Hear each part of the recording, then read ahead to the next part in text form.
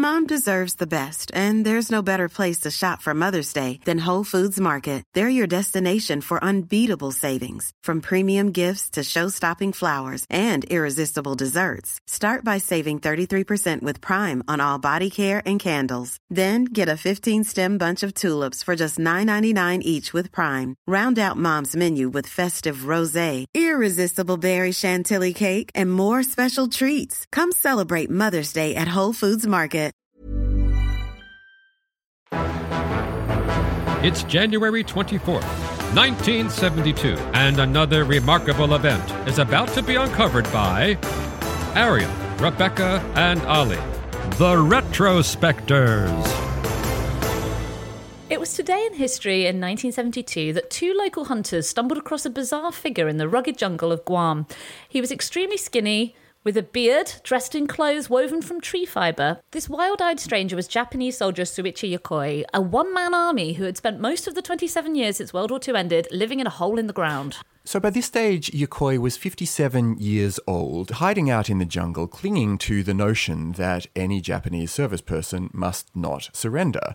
And so when these two hunters came along, he tried to grab their guns, but because he'd been living on, let's face it, a not terribly nutritious diet, he really wasn't any match for these two local hunters, and consequently they overpowered him, and he apparently cried for them to kill him there and then, because the alternative was great disgrace. Yeah, I mean, we've talked before about the peculiarly Japanese dedication to the national cause and their particular cultural dislike of surrender. You know, no country likes to admit they've lost a war.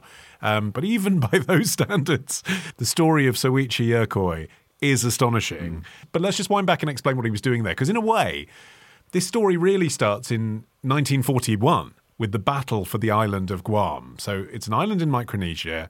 The Americans had it since the 19th century, but the Japanese took it in the Second World War. Obviously, it's very strategically useful in terms of its location. Fast forward to 1944, Americans recaptured the island. It was a 3-week battle after US Marines landed on Guam. It was incredibly hard fought. There were about 20,000 Japanese troops stationed on the island, and more than 18,000 of them were killed in action. So that still left a couple of thousand who fled into the bush for the most part. And there was a very real reason as well why Yokoi and others would be afraid to expose themselves, which was that there was a very real danger that they would be killed. This is exactly what happened to hundreds of the so-called Japanese holdouts who had fled into the jungles and the mountains. You know, the centre of Guam is very remote and rugged.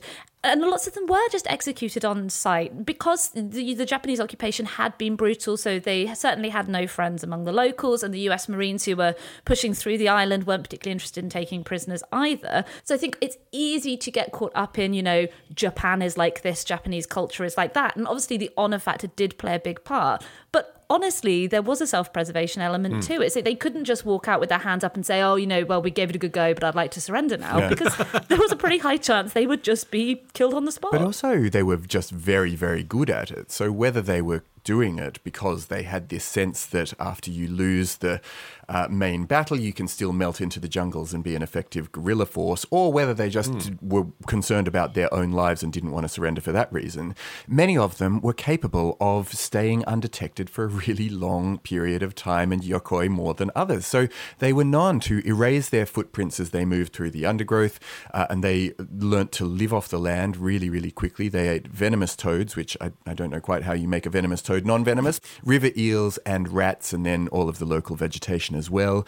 Yokoi apparently learnt to make a trap from wild reeds, which he used for catching these eel, but he also then dug himself an underground shelter, so he quite quickly became a very resourceful person. Yeah, I mean, I suppose at the point that he went into the jungle with those plentiful other soldiers, many of whom were later killed or surrendered or died, he didn't know that the war was going to end and that Japan was going to lose. All he knew was that Japan had lost Guam. So it makes sense in the short term, yes. But he admitted afterwards that he did find out sometime in the early 1950s that Japan had lost the war, that the war was over. And, you would assume from that could conclude that he could safely go back to Japan. And yet he stayed where he was. He continued to hold out. And that's where I think the honour factor does come into play. There was obviously something psychological going on.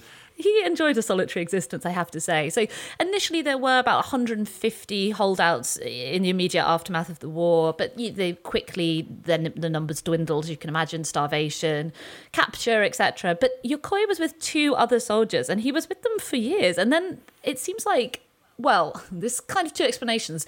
One is that he said, they were worried that if they hung around together too much, that they would be noticed and captured. But also they had arguments. These were the only 3 people in each other's world, and they managed to have arguments about food, where to store the food, like what their tactics should be. And so they eventually decided to just live apart. I think it sounds like the other 2 lived together and Yokoi lived apart from them, but he would visit them until 1964 when he discovered their skeletons. This speculation that they may have died after eating poisonous nuts. And after that, he was on his own for 8 years. That's hard, isn't it, when you go along with a basket of fresh shrimp? Hey, guys! Hey, guys! Sorry about our fallout. I've brought you some venomous toads, guys.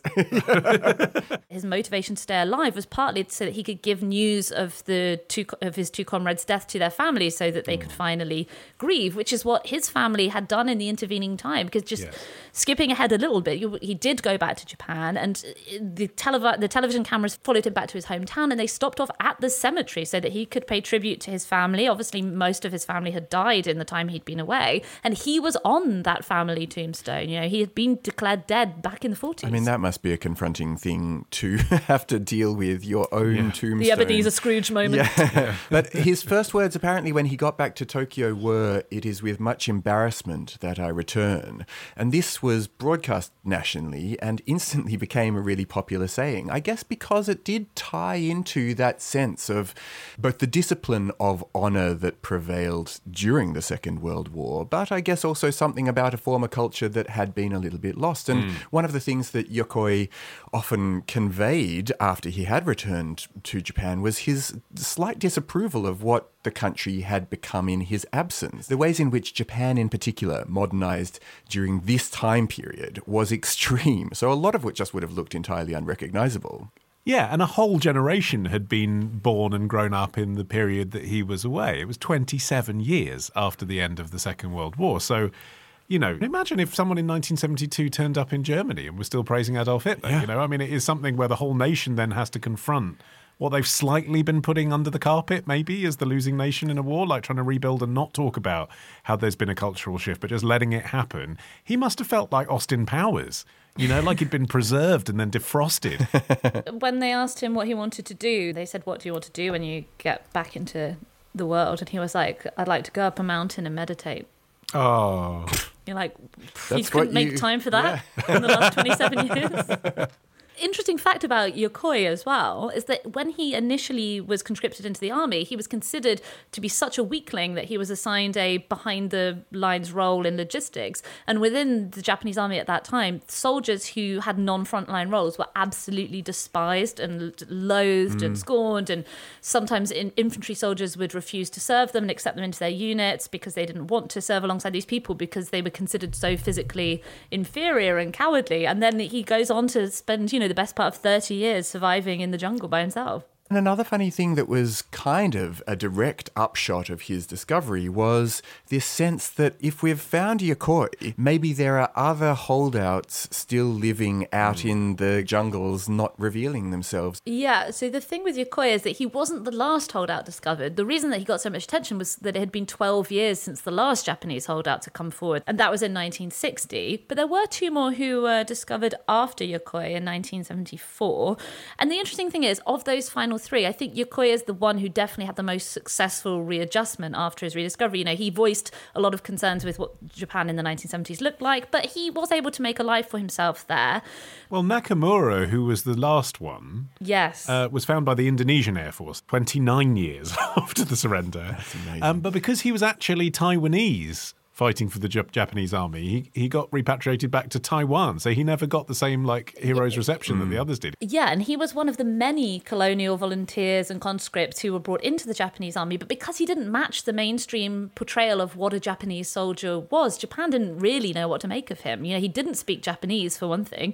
So he didn't have a place there. And he was returned to Taiwan, but he was also out of place there. He was part of an indigenous group. He didn't speak Chinese, and lots of people in Taiwan saw him as a traitor for fighting for Japan anyway. The last actually Japanese holdout was a guy called Hiro Onoda, who was discovered on Libang Island in the Philippines, also in 1974. He only stood down when his old commander personally flew out to give him the order to do so. Wow. He was obviously... Don't say that's not cultural.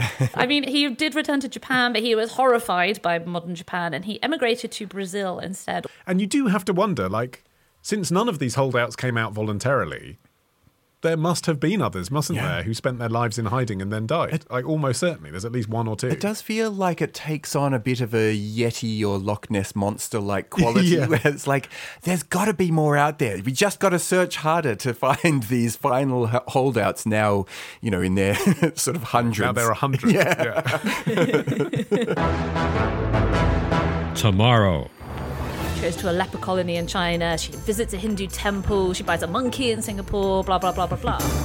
Ditch the ads and get a Sunday episode when you join Club Retrospectors. Subscribe now on Apple Podcasts. Mom deserves the best, and there's no better place to shop for Mother's Day than Whole Foods Market. They're your destination for unbeatable savings, from premium gifts to show-stopping flowers and irresistible desserts. Start by saving 33% with Prime on all body care and candles. Then get a 15-stem bunch of tulips for just $9.99 each with Prime. Round out Mom's menu with festive rosé, irresistible berry chantilly cake, and more special treats. Come celebrate Mother's Day at Whole Foods Market.